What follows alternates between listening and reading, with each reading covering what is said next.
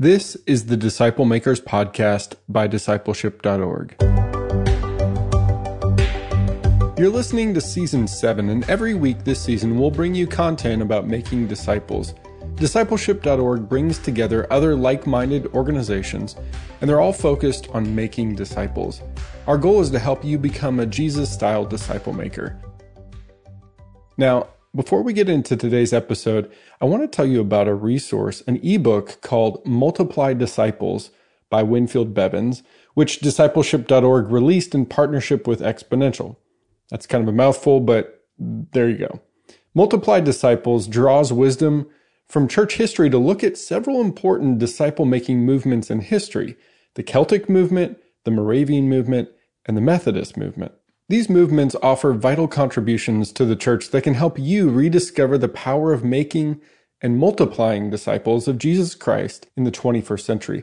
Author Winfield Bevins is the director of church planting in Asbury Theological Seminary, and his ebook is available for free, Multiply Disciples, at discipleship.org/ebooks. Or you can click on the link in the show notes to find it quickly. Today we're featuring an episode from Impact Discipleship Ministries and their track at the National Disciple Making Forum called How to Make Movements of Multiplying Disciples. And the episode for today is called The Making of a Disciple-Making Church, featuring Michael Keaton and Glenn Underhill. So I've been in full-time ministry for the last 25 years. I've been in student ministry. I've done a little bit of teaching pastor, family pastor, and now I serve as the executive pastor at Crossroads Church. And I'll tell you a little bit about Crossroads and how all of this kind of came up. But this is my precious partner and love of my life, my best friend, Dawn. We've been married 24 years, and then we have 4 kids together. And I have 2 boys and 2 girls. I like to say we went from energy to emotion. And so we've been enjoying life together. My oldest boy, Luke, just left for college this year, and he's studying sports science. And then my second son, Landon, he's a junior in high school. And then my 2 girls, the one on the farthest right, that's Lainey. Lainey's a freshman in high school. And so I'm kind of walking through this whole new experience of guys, wanting to have interest in your daughter. So pray for me. Actually, maybe you ought to pray for them. And then my youngest, Lily, she's in the 5th grade. And super excited to have her. All my kids have very similar hair color. She's the one with red hair. For some reason, she has red hair, and she's feisty and fun and brings a lot of life to our family. As I was saying, we're with Crossroads Church. One of the unique things about what Crossroads brings to a conference like this is that we're actually trying to be practitioners of being a disciple-making church. About 30 years ago, our senior pastor, Ken Adams, who's actually in Thailand today, he's on his way to Thailand and be doing some disciple-making training with some pastors in Thailand and some church plants we're working with there, started our church under this idea of really wanting to see a disciple-making church. What would it look like to pattern a church after the methods and models of Jesus Christ? And so we like to call our church at Crossroads a laboratory of research and development. And probably what you'll hear a lot from us is what you shouldn't do versus what you should do, because like I said, we're just kind of always working it out, trying to figure it out. We like to say that we're super passionate about seeing a movement of multiplying disciples, and we swing as hard as we can to really see that become a reality where we are. And we pray hard for that and believe and trust that that's God's heart and His intention. And so we're trying to constantly figure out what that looks like. So, again, what we're going to just walk through today is this idea of what is a disciple-making church in the context of actually doing it as practitioners. We're going to give you some essentials that we've been learning along the way. And hopes that maybe that'll help you as you're trying to figure that out as leaders. So before I get started, here's what I'd love for you to do. I'd love for you to take just a couple seconds, introduce yourself or to those maybe around you, because I'm going to get us to do an exercise together to get us moving in the right direction. All right? So introduce yourself, and then I'm going to show a video that I want us to work on together before we start. All right. So hopefully you had a chance to introduce yourself and get to know each other. That's great. It's always good. One of the things that I love about conferences like this is not only the opportunity to be inspired and encouraged to this idea of making disciples like Jesus did, but also the opportunity to network with other like-minded people. And I hope that you'll walk away from a conference like this finding some people maybe in your area or in kind of in the same places that you are, so that you can encourage one another. We encourage pastors a lot to find other like-minded pastors who are doing this, because it can get discouraging and hard and difficult. And more than anything, sometimes we just need to be inspired. So I'm going to show a video here, and it's kind of a time-lapse video of a home being built. And after that video's over, I want you to kind of gather back in those groups you were just with, and I want you to talk about this idea. What are the similarities between building a house and building a church? All right, what are the similarities? So you watch this video and just tell me what you think.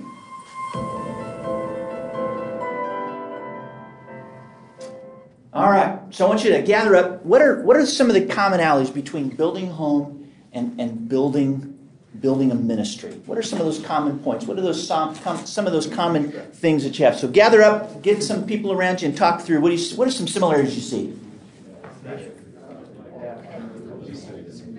All right. So let me pull you back together here. You've had some time to talk.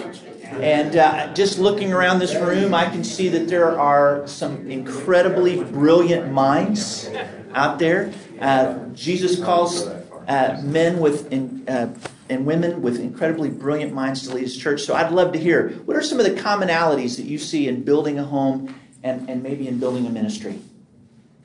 What were some of the things your group talked about? All right, I'll take the easy one first. They had to lay a firm foundation. They had to lay a great foundation, right? It starts with a foundation. Notice they didn't frame up the house before they built the foundation, right? I mean, the foundation had to be laid. But even prior to putting the foundation, the plumbing and all that. You notice that they had to get the ground all, fixed just perfect before that foundation could be laid. Yeah, so good. What else? You have to have a blueprint. A blueprint. Before the foundation is laid, Yes. you've got to know the architect. That's right. You got to know the architect, and you need to have an idea of a plan of where you're going and how you're going to get there. Yeah, good, excellent. What else? Yes. Workers are necessary to make the project happen. Workers. Yeah, absolutely. And sometimes, even in the video, you notice that some of the specialized workers, right? Yeah. They have certain gifts and skills and talents. You definitely would not want me doing plumbing if I were someone who was doing framing. It could look really bad, or you wouldn't want a framer doing your plumbing. So yeah, excellent. What else? Good observations. What other observations do you see? Finishing takes time. It takes time. Yeah. Now, one of the things you didn't see, but if you've ever built a home, is it doesn't happen overnight. It takes several months, sometimes just depending on weather and all of that. It can get a little messy around the work site. And church, as you're building a ministry, it takes time, but it also can get kind of messy at the same time as well, right? Yeah, great observation. Building relationships too, but even the construction company talked about that.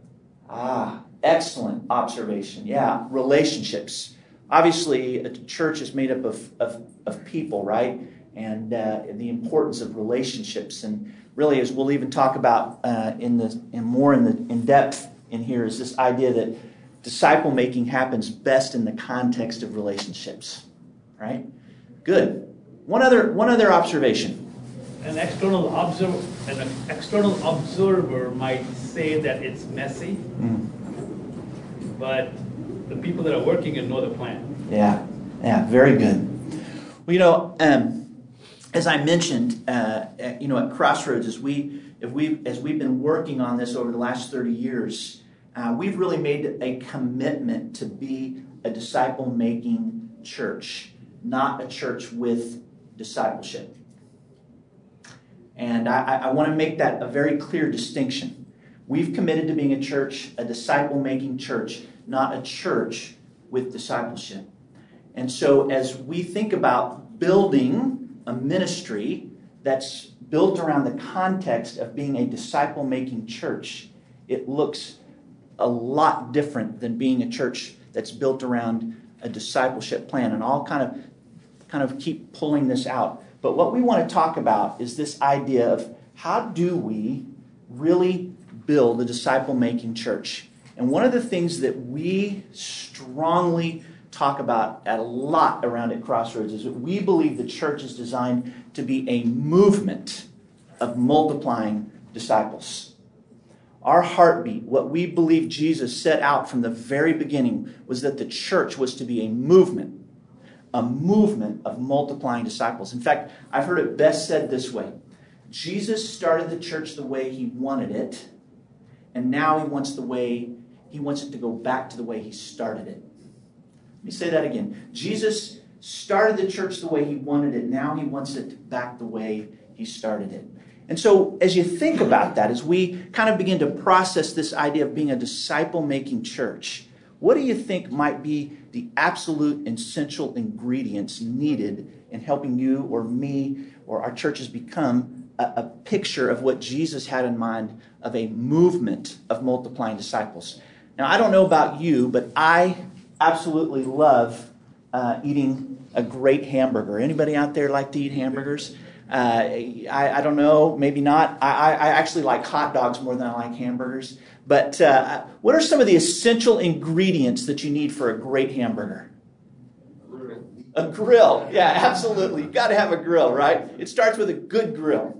Yeah, one of those egg ones, right? I don't know. I don't have one, but I hear they're pretty phenomenal. All right. What else do you need what are some of the other essentials? What would be some of the essentials that you'd want in a great hamburger?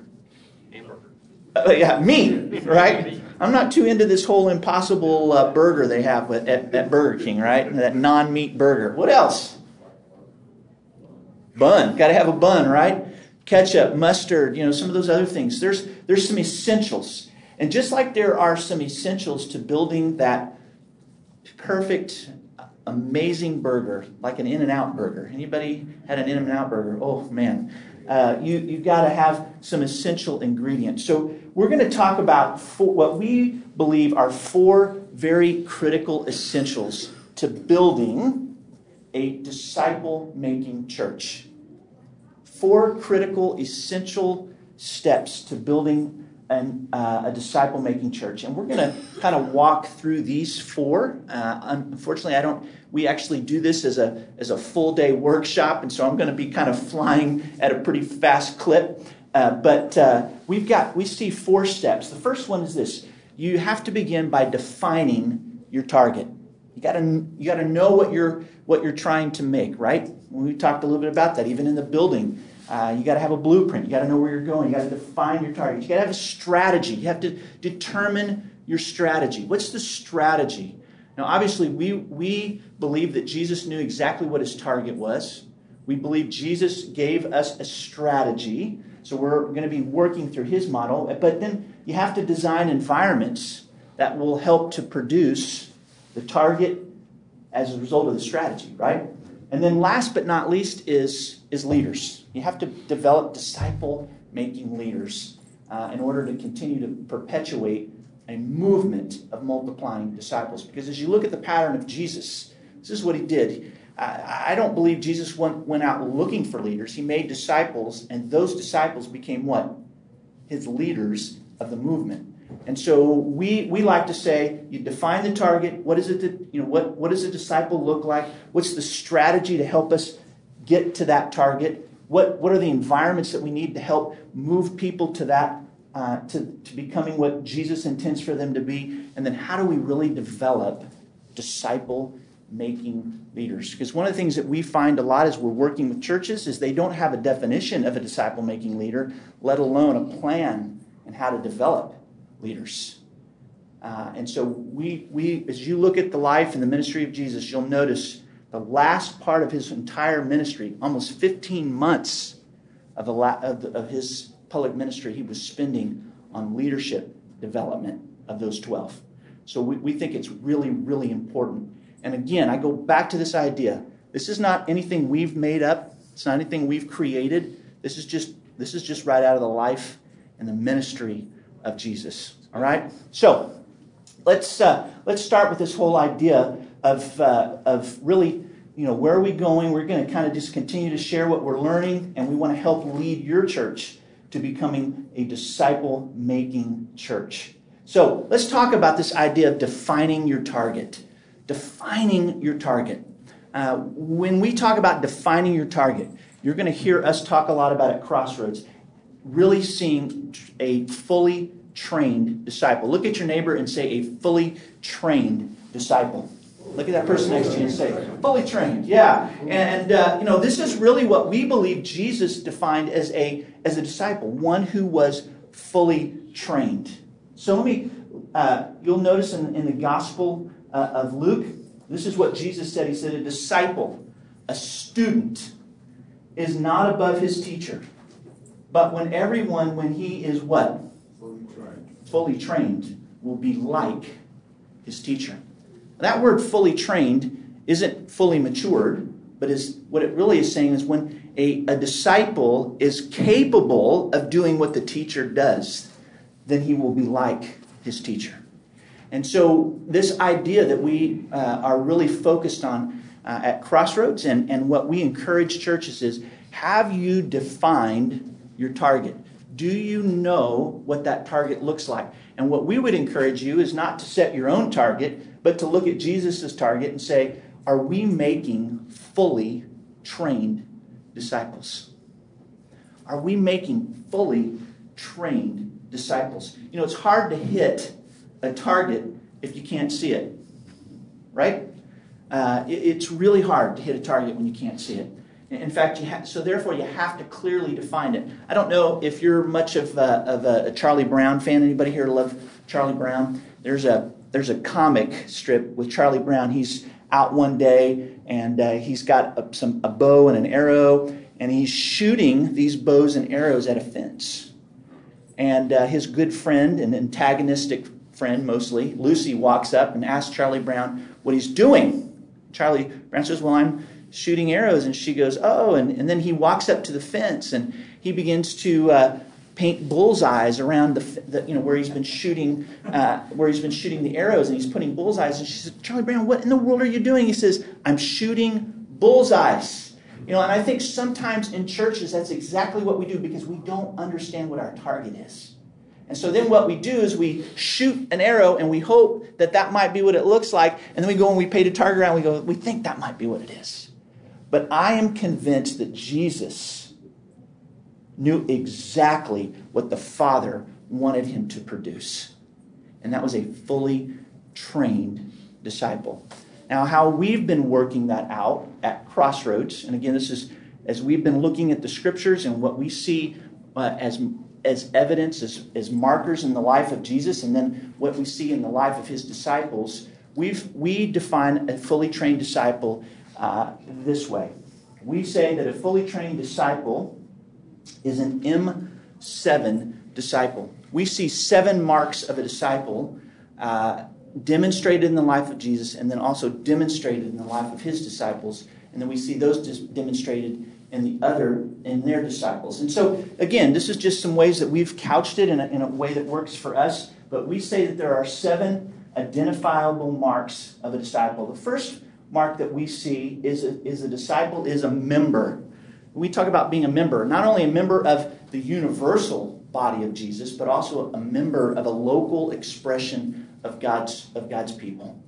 And this idea that we're supposed to, as we walk into and become a follower of Jesus, we put our trust and our faith in Jesus Christ, we become a member of God's universal body. But then we also have this idea that we want to help people begin to have a place to belong into the body, the local body of expressions of God's people, so that they have a place to become a fully trained disciple. So that first part of our target is a disciple. A disciple is a member. The second mark that we're looking for, this second piece of the target, is a disciple is a magnifier.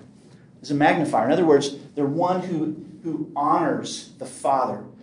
there's an expression of bringing great delight, great honor, great praise towards the Father, both publicly, in public expression, but also in private expression as well. And so we work diligently to help our people learn how to worship publicly and understand the importance of being a part of an ongoing regular public gathering, a large group weekend gathering, the importance of that and being a part of that. Did you know that the average attendance right now of someone who's coming to church is 1.6 Sundays a month? We're working to try to eradicate that because we believe that there's something, as you look into the Gospels, as you look into the book of Acts, it says that they gathered regularly. Jesus, we're told, when he went to the temple, it was his regular practice.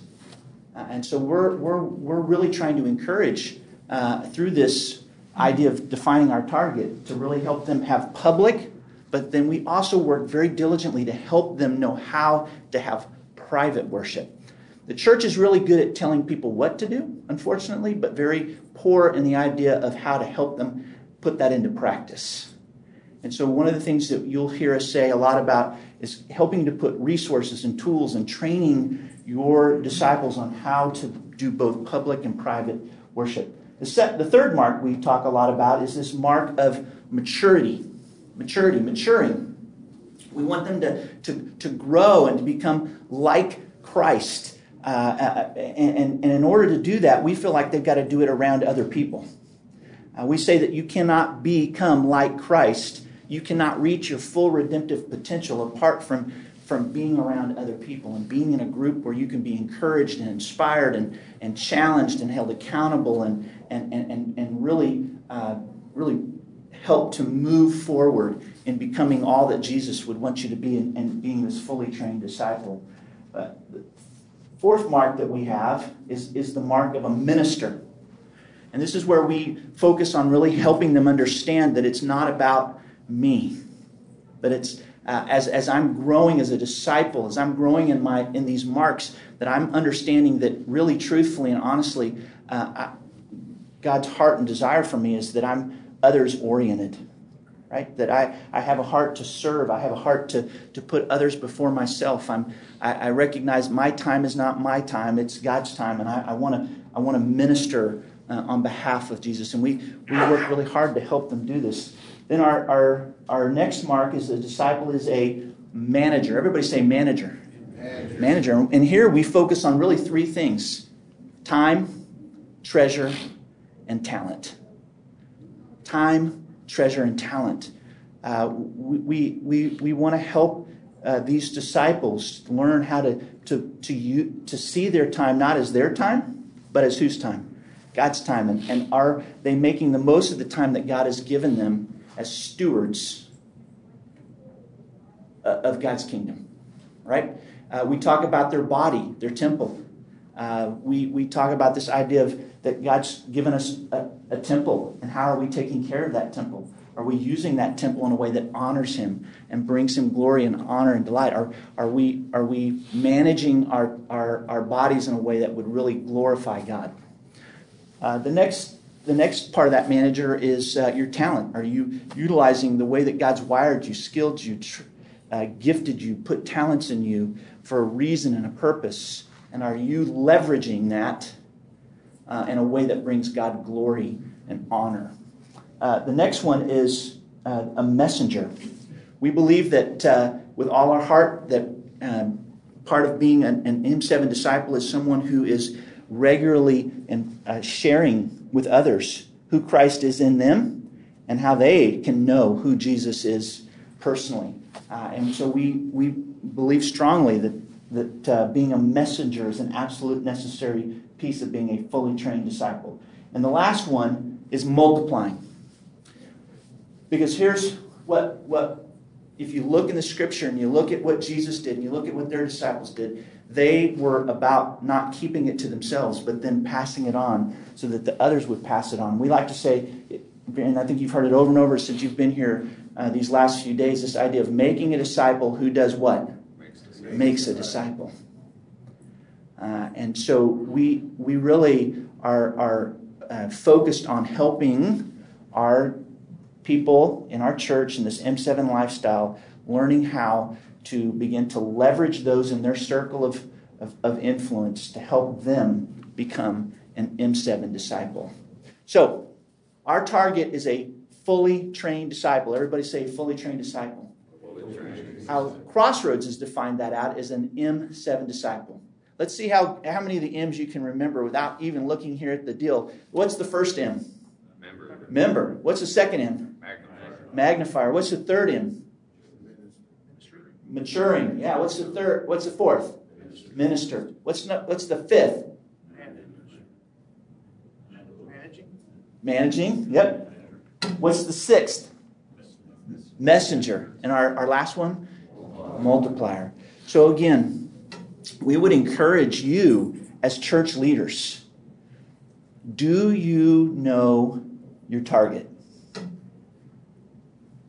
Or are you doing what Charlie Brown did and shooting an arrow and then walking up and painting a bullseye and saying, I think that might be what we're trying to hit? We believe without a shadow of a doubt that Jesus was locked in and knew exactly what the Father wanted him to produce. And if you look at his life, and you look at his disciples' life, and you look at the lives of those disciples, you see some of these evidence. Now, obviously there's probably many, many more, but these help define out those marks of a disciple, of a fully trained disciple. So, again, the first step is to what? To define your target. All right, everybody say target. Target. Look at the person next to you and say target. Target. Yeah, you got to define your target. Second step to doing this is you have to determine your strategy. You have to determine your strategy. What's your strategy for helping to produce, in our case, a fully trained disciple? What would be your strategy for making an M7 disciple? And so again, not our strategy, but as you go and as you look in the life of Jesus, you see that Jesus had 4 very clear challenges in helping people move from untrained to fully trained. Again, you see that, and this is what we see in John chapter 20, verse 21. It says, "Peace be with you, and as the Father has sent me, so I am sending you." Jesus wasn't haphazard. He knew exactly what the Father wanted him to produce. And therefore, because he knew what the Father wanted him to produce, he developed a strategy to help move people from untrained to fully trained, to sent out, ready to make a difference in the world. So how this works at Crossroads is we talk about moving untrained, disconnected people who are far from the Father, who are lost, who don't know who Jesus is in a personal relationship with him. They are distant. We talk about we want to reach out. In other words, when Jesus, and again this goes back to Jesus' strategy. Jesus, if you look at what he did, he constantly was involving himself with people who were far from God. Who are some people that we know that Jesus interacted with who were not in a right relationship with the Father? Mary Magdalene. Yep. Mary Magdalene, Zacchaeus, tax collectors, Matthew. You can go on and on and on. But Jesus spent time with people who were far from the Father. In fact, what he did with those whom he interacted with who were far from the Father, he would often say, "Come and see. Come and see. Come and see who I am. Come and explore who I am. Come and see if I am who I really am." He would say, "Come and see." And so we like to say, we want you to reach out. Who are you reaching out? And so we're encouraging our people in our church and that whole M7, part of that messengers, who are they reaching out to? But we're going to be a church that's going to work to reach the lost in our community. We are engaged in our community. In fact, we talk a lot about the fact that if our church were to be taken out for some reason of our community would say, "Where is Crossroads Church?" And we work very hard to figure out how can we best reach our community with the good news of Jesus Christ. And we encourage our people to be involved in that. The second part of our strategy is we want to plug them in. This is where Jesus says, come follow me, right? This is that second challenge where Jesus says, come and follow me. Come and learn from me. Come begin to take on the character and the qualities that I have. I want to teach you how to really follow me, how to grow and become like me. And that's exactly what we're doing in our strategy as well. And then he took time to, then we say our third part of the strategy is to build up. Everybody say build up. Build up. Yeah, we want to build them up. We want to help them now be able to be getting ready to be launched and equipped to go out and to be sent and released to be a disciple who makes a disciple. And then the last part of our strategy is to be sent out, to be fully trained M7 disciples. So again, this is how we've defined our target. Our target is to be a fully trained disciple. So how do we take people who are untrained to helping them become fully trained? We reach out, we plug in, we build up, and we send out. And again, it's not our strategy, but it's whose strategy? Jesus' strategy. It's a strategy that Jesus used in taking people who were untrained and helping them to become a fully trained disciple.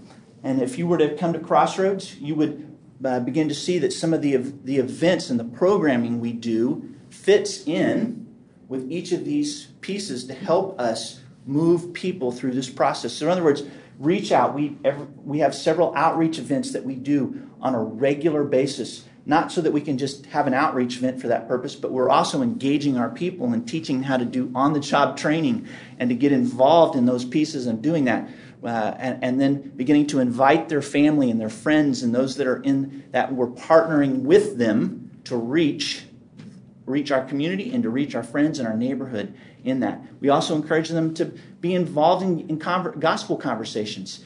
If you come to our church, we have in all of our campuses, we have these huge displays, and as they're sharing the gospel, one of the ways that we encourage them as a way to say, hey, I'm involved and I'm sharing the gospel, is we have ping pong balls. And they write the name of people that they've had a gospel conversation, and they drop that ping pong ball in our big displays, and we get to watch as that thing grows year by year. And then if they come to Christ, we have another ping pong ball. And if they get baptized, then we have, in fact, they get baptized, we baptize them, we hand them a ping pong ball right as they come up out of the water, and we go take it, and then they'll come in after they're done being baptized, and they'll drop those ping pong balls in that the display. Because we want to help people begin to see a visual of what?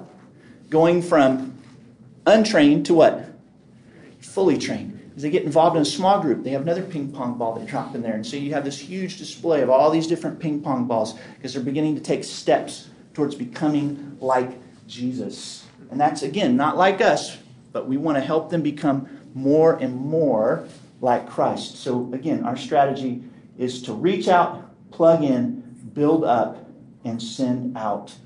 That's our target. So our third step is designing environments that will help people move from untrained to fully trained. So what's the first ingredient to becoming a disciple-making church? Target. Yeah, defining your target. Everybody say define your target. Define your target. Yeah. What's the second step? Yeah, know your strategy. And our third step is designing the right environment to make an impact. So, Jesus said, hey, come follow me. Come, and then now he says in this next environment, I want you to remain with me, be with me. And so we work really hard to help people get into the right environments that will be conducive to helping them become more and more like Jesus. So again, in Mark chapter 3, verse 14, it says, and he appointed 12, whom he also named as apostles. But this is what I want you to see. So it says that they might what? That they might be with him. Everybody say with him. With them. And we believe that it takes a group of people to help us with a very intentional leader to help us become more and more like Christ so that he might be sent out to preach. So when we think about designing a small group, we believe that the best environment for people to become an M7 disciple is in a small group. but not just in any small group, a very intentional small group. A very intentional small group. A small group that's going to help produce what we're looking for it to produce. Jesus created these environments for his men, and it was in a small group that Jesus' disciples went from untrained to fully trained and became world changers. Now, there are 4 pieces in our small group environment that we work really hard to see happen. The first one you'll see up here is content. Everybody say content. You know, everybody says, well, hey, it doesn't really matter. We think tools matter a whole lot. Now, it's only one piece, but we think that the tools are important because a tool is going to help them move from point A to point B, right? You think about this in a school setting. Do kindergartners learn algebra in kindergarten? No, right? Do 12th graders learn the ABCs? You see, so there is this progressive element. And if you even look at Jesus as he's moving his 12 through, you see his teaching even begins to change. It's this spiraling effect. He says a lot of the same things, but he's adding layers and really pushing it down more and more. So we believe content is an important piece to creating the right small group environment. Now, this is how Impact got started. Because what happened was about 25 years ago, as our senior pastor was really looking about saying, okay, if we're going to make M7 disciples and content's going to be a piece of this, how do I help move our people towards becoming what Jesus wants them to be? And unfortunately, he was really striking out at finding that and trying to help create this character and this conduct of Jesus and helping to see these marks displayed. So he began to write a material that would be what we now use at Crossroads. And it's what we call the Essential Series. And so as people are coming into our church, we begin to move them into a small group, and we have what we call our core curriculum.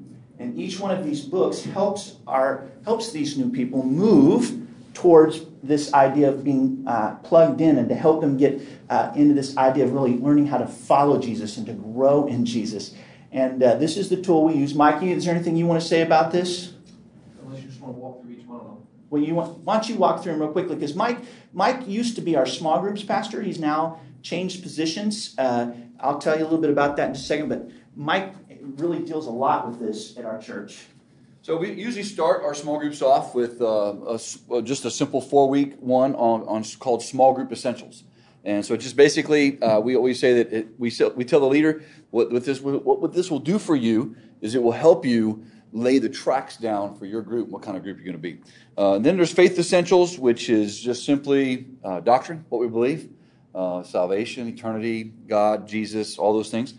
Spiritual Growth Essentials is probably I would probably move from small group to spiritual growth next because this talks about assurances of salvation, baptism.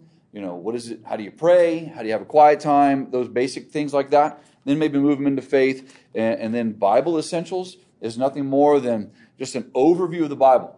I didn't really have an overview of the Bible until I went to seminary and took Bible survey. And, well, that's what this is. And, in fact, I just led this in a group that I was leading a few months back. And one of the guys in that group said, I never knew some of those things about the Bible. It was so helpful for me to understand how the Bible is put together. So that's what that's about. Church Essentials is really all about what you're hearing up here when Glenn was talking about the strategy a while ago. It's explaining this is how we do ministry and this is how Jesus did ministry. Life Essentials is living according to the Great Commandment and Great Commission. So that's all this is about Great Commandment and Great Commission, being and building disciples. Discipleship Essentials is straightforward right through the 7 M's, the M7 disciple, all 7 of them. And then Ministry Essentials is just simply you're serving, how you're gifted, where do you plug in, all that kind of stuff. How do you use your gifts for God's kingdom? So it's a great curriculum, and we just encourage all these groups to get started there and then move on to the next thing, which I'm sure he's going to talk to you about that. But this is it. We have them available on our book table outside. Yeah. Are there 7 of those? So Mike, I think there are. There's 8 right here. So there's not a book designed for each of the 7 M's. Right? Well, I was going to show you. So as they move out of that, we move them into what's called the M7 project, which is each of those 7 helping them develop it as a lifestyle. So they work through each of those M7. They work through each one of the 7 marks. They're a week long, but there's 8 of them. There's an introductory week, and they work through it for 4 weeks, and you meet once a week, and you work through each one of those M's as a part to make sure it's, and then you have accountability questions at the end of every unit to help you make sure that they're beginning to be developed as a lifestyle. Does that answer your question? Yes. Yeah, okay. So that would be this M7. So after they go through that core curriculum, we then encourage the groups then to move next into this piece right here. All right? And so, again, content is super, super important as a part of what we're moving people through. Then we also say another important element is contact. Everybody say contact. Yeah, contact is just this relational element that we're doing life together. It's not done in a classroom, that we're doing life things together. The guys I'm pouring my life into don't just show up to have our meeting every week that we're getting together with, but we're also doing a lot of life together during that season of time that we're together. In fact, we're doing ministry projects together. Some of them have traveled overseas with me. Some of them have we do ministry projects together. We do outreach.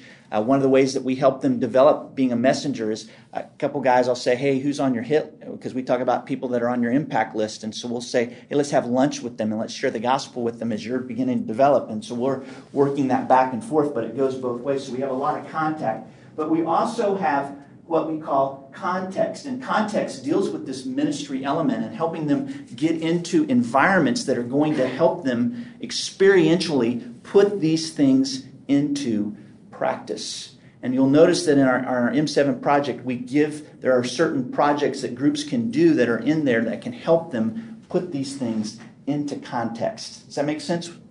Right? And then the last one is correction. And if you'll notice, Jesus did this really well with his disciples and in their small group. There were times when they needed to be corrected, right? And rebuked and really encouraged to come back to this idea of living on mission and living in light of the mission and alignment. So we have 4 key critical elements in designing our small group environment: content, contact, context, and correction. All right? That is what helps us begin to drive the strategy and the target, so that we really see people move from untrained to fully trained. So the last step in our deal is to develop leaders. So we have the third step is our environments, and our last step is you need to have a strategy for developing leaders.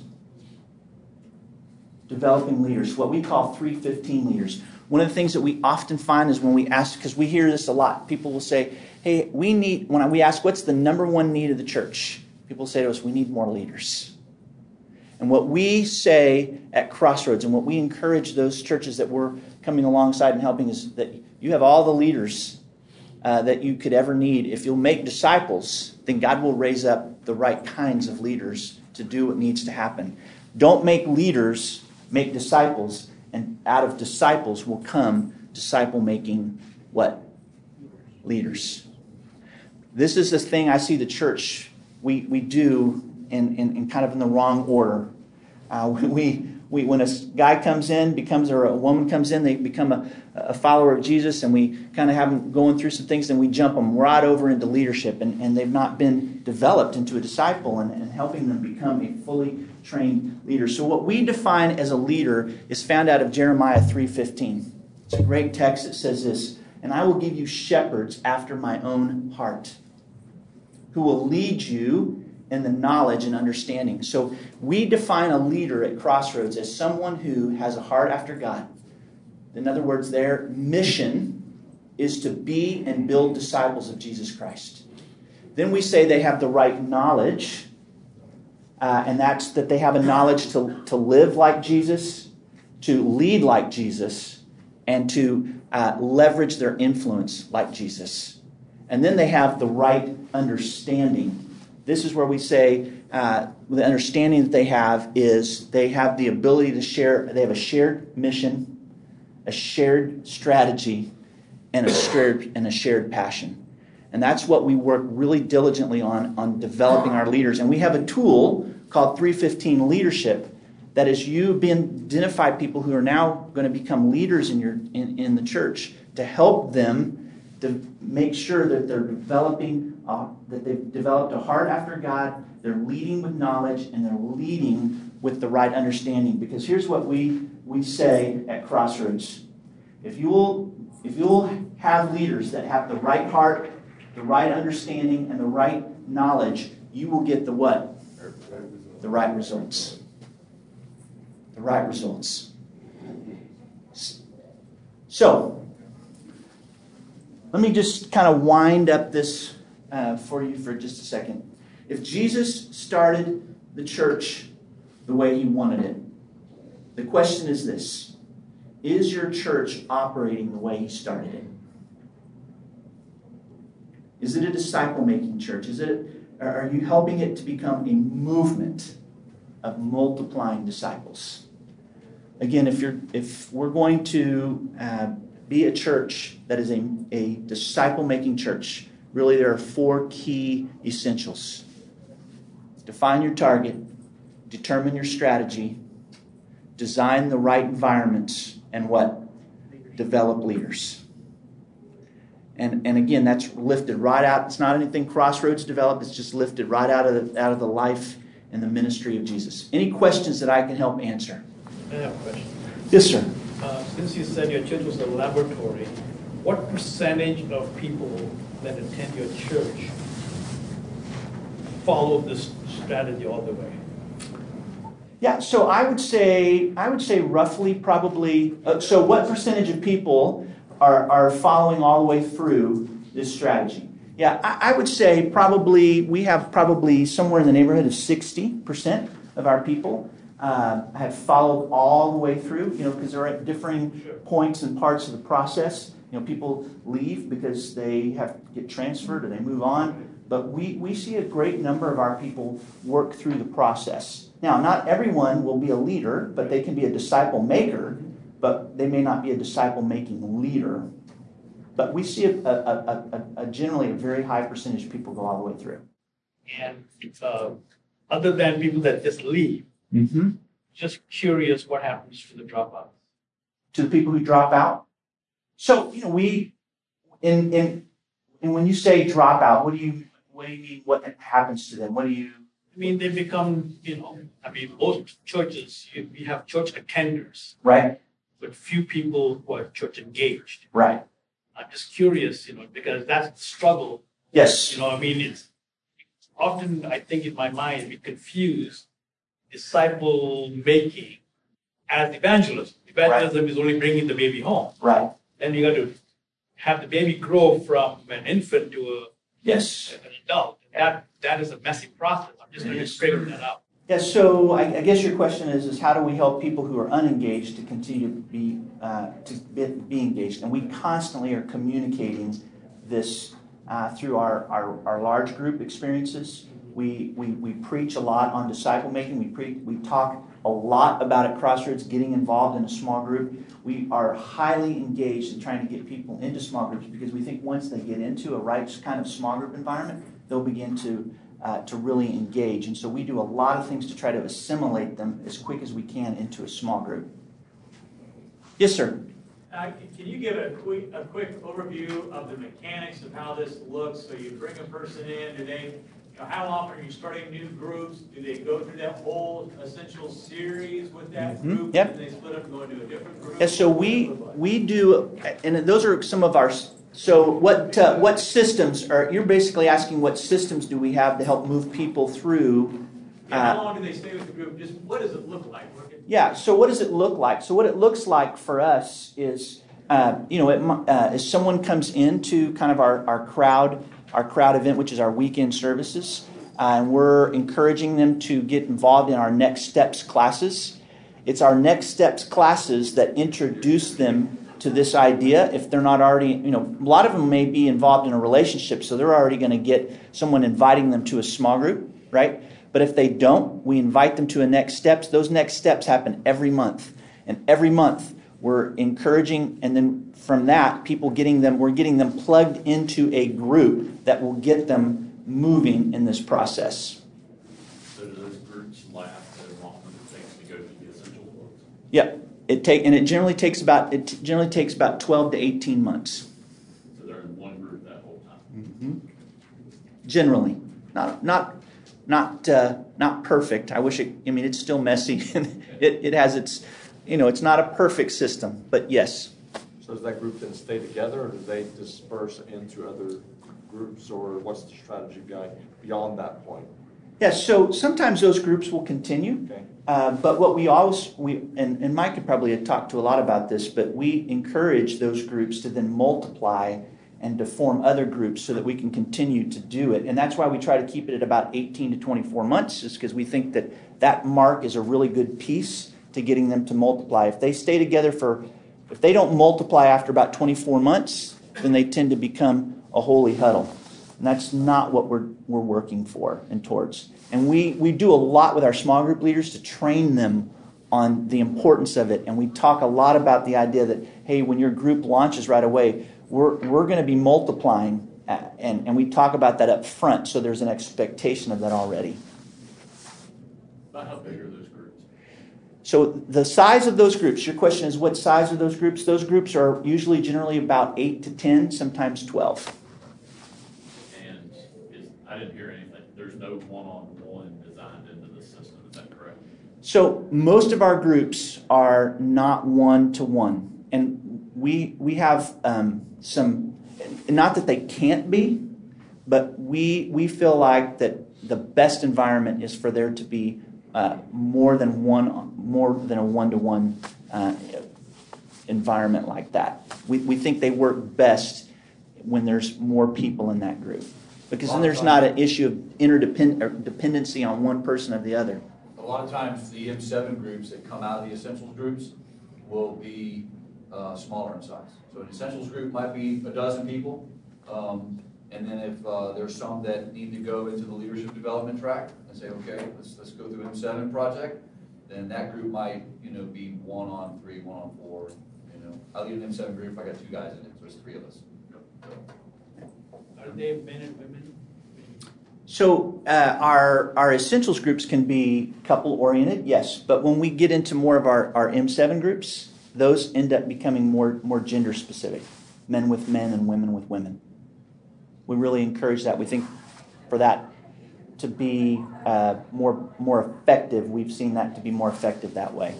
Have you consolidated? Oftentimes you would have the starting point, whatever you call that, and you would maybe go into a membership track. Have you consolidated that into the E series, where every life group is started? It's basically this is what we expect of followers of Christ who are part of this body. So So you're asking what are some of those expectations to helping them get going in. So we say in our membership process, you cannot even become a member of Crossroads apart from being in a small group. Right. That's what I thought. That's what I was saying. Yeah. It's combined though. Because it's not because we're trying to police people. It's that we're trying to help them move into becoming an M7 disciple. I'm sorry, maybe I missed it. But so we go through the core curriculum. There's a select group of those that go into M7 leadership. That's a 10 to 12 group, and then it's down to 2 to 3. What do you have as next steps for those that aren't going directly into M7? Yeah, that's a great question. You want to answer that, Mike? Because I can answer it, or you can answer. It's up to you. No. So the question is, what do you do with the groups that don't go into M7? So some of them just continue on, and they become study groups, sermon-based discussion groups, that sort of thing. So or they may do a study of some kind. So. Or we have a lot of these other materials that we. These are just the essential groups, the M7 project, 315. It's all part of our discipleship process. But we have umpteen other resources that our pastor has written that just all groups can do, and then there's always the sermon discussion guide that's available every weekend. But then some other groups decide to do studies, like maybe more something what we're all familiar with. But what we always encourage is that leader who's leading that group is to be pushing people towards M7. because we want them to be a multiplier at some point. We're always encouraging. We know that they may not be ready, but we keep encouraging that as a part of that process. Are they cross-generational? I'm sorry. Oh, hang on just a second. Is the expectation that after M7, they are then leading a small group? Yes. So the expectation are after the M7 process that they're leading another group, and we would say yes, we would want them to be engaged in it, because that begins to help them become that multiplier as well as a messenger, and because they're living that, hopefully, that M7 lifestyle. But yes, we would like to see them become that. So in your mind, or in your church, that's kind of the behavioral marker of a multiplier is they then lead a small group. Not necessarily. So yes, we want them to hopefully have a heart to lead, but we also know sometimes they want to get involved in other areas of ministry. So we would say the mark of a multiplier, yes, is one who's probably leading someone through a group, but they're also utilizing their gifts and their talents in places that God's wired and made them passionate about. So, for instance, I could be leading an M7 group, but I know that it's about pouring my life. I've got 5 guys that I'm doing an M7 group with, but as I'm trying to help them, some of those guys my goal is that they'll reproduce themselves, maybe with a guy they win to Christ or whatever. But a lot of my guys are volunteering in other areas like student ministry and other places that they're involved with. Are they cross-generational, all these groups? The question is are the groups cross-generational? And no, they are not cross-generational. We do work with our student ministry and to help our students do these same things and promote these same values, these same marks as a disciple. And so our student ministry works towards that end. And they have their own, what they call crews, and those crews are working through maybe not with this curriculum, but they do work through helping those students think about how am I becoming an M7 disciple myself. But in the adult group? No, they are not in adult groups. No, I mean within the adult portion of the church. Yes. Are those generations in groups together, or do you have all millennials, all boomers? So our groups can be multi-generational in that regard. Yes, we do have some that are. We have some that are affinity based, that are based with. We don't push it heavy. Hey, you got to get engaged in an affinity group. But we have some that are affinity oriented. We have some that are multi-generational. They have older all the way to young. We really work hard in helping them find a group that fits their context best, and then we implant that content to move them forward in that pathway. Yes, sir. Can you expand on that a little bit more on how that determination of assigning them to that initial essential group is made? Is there a list of different groups or group leaders or whatever? So that's a great question. How do we help people get connected to a group? So when we bring them through our next steps process, they have a staff member that serves as their guide and helps them in the process of finding a group that would best meet their needs based on where they live or their affinity, or as we're launching new groups, then we help guide them towards those groups. Just to follow up, would it be difficult if the group is on book 4? Yeah, so we don't do that. We don't insert them at that point. Okay. Yeah, we would want to insert them into groups where we know where they're starting at that. That's why they have a guide that helps them find a group that's going to begin the process or a new group that's getting started. We work with them to find out where we can get them, and we do a lot of assessment to help them know where to get started. Okay, so each month as that's happening, you've got leaders prepared to take on those groups that would spawn out of it. That's the plan. Yep. Right. Yeah, that's the plan. Yeah. It doesn't. It gets messy. Sometimes we have to sometimes hold some folks off for just a bit, but then we work to get them in a group as soon as we can. One last question, if I may. Yeah. A lot of us, I mean, you're a disciple-making church. You guys got this as oiled as you can, but a lot of us are flipping older models or trying to be a disciple-making church. Can you speak of how much, at least in your adult programming or the things you're asking of adults, you know, like, are you Sunday school, you Wednesday night meal kind of, you know, the traditional kind, are you still having all those at your church, or are you more just real? We're real locked in. So, you know, the question is hey, how do you maybe take a traditional model and begin to form it into maybe a little bit of where we're at? So the story of Crossroads is it was started as a disciple-making church. So we were able to right away. Now, I've been a part of churches where we've been more existing, and then we moved to becoming a disciple-making church. And what we were doing in those situations, we were parallel tracking things, getting where we wanted to go, getting it up and going, and then slowly beginning to eliminate other things so that the pathway could get more clear and stronger. But that takes some time and some steady leadership and constant evaluation and helping people move to where you want to be. Because what I never encourage is, in an existing situation, is to blow up the existing piece and then launch the new piece, because it'll never fly that way. So I always encourage, start with, you know, if you want to go a different pathway, to a disciple-making pathway, start to begin to build that second track, and it takes a little bit of extra work, and build that, and then over time you'll be able to take those pieces of the track out so that it moves people to where you want them to go. Does that answer your question? Yeah. That's a great question, too.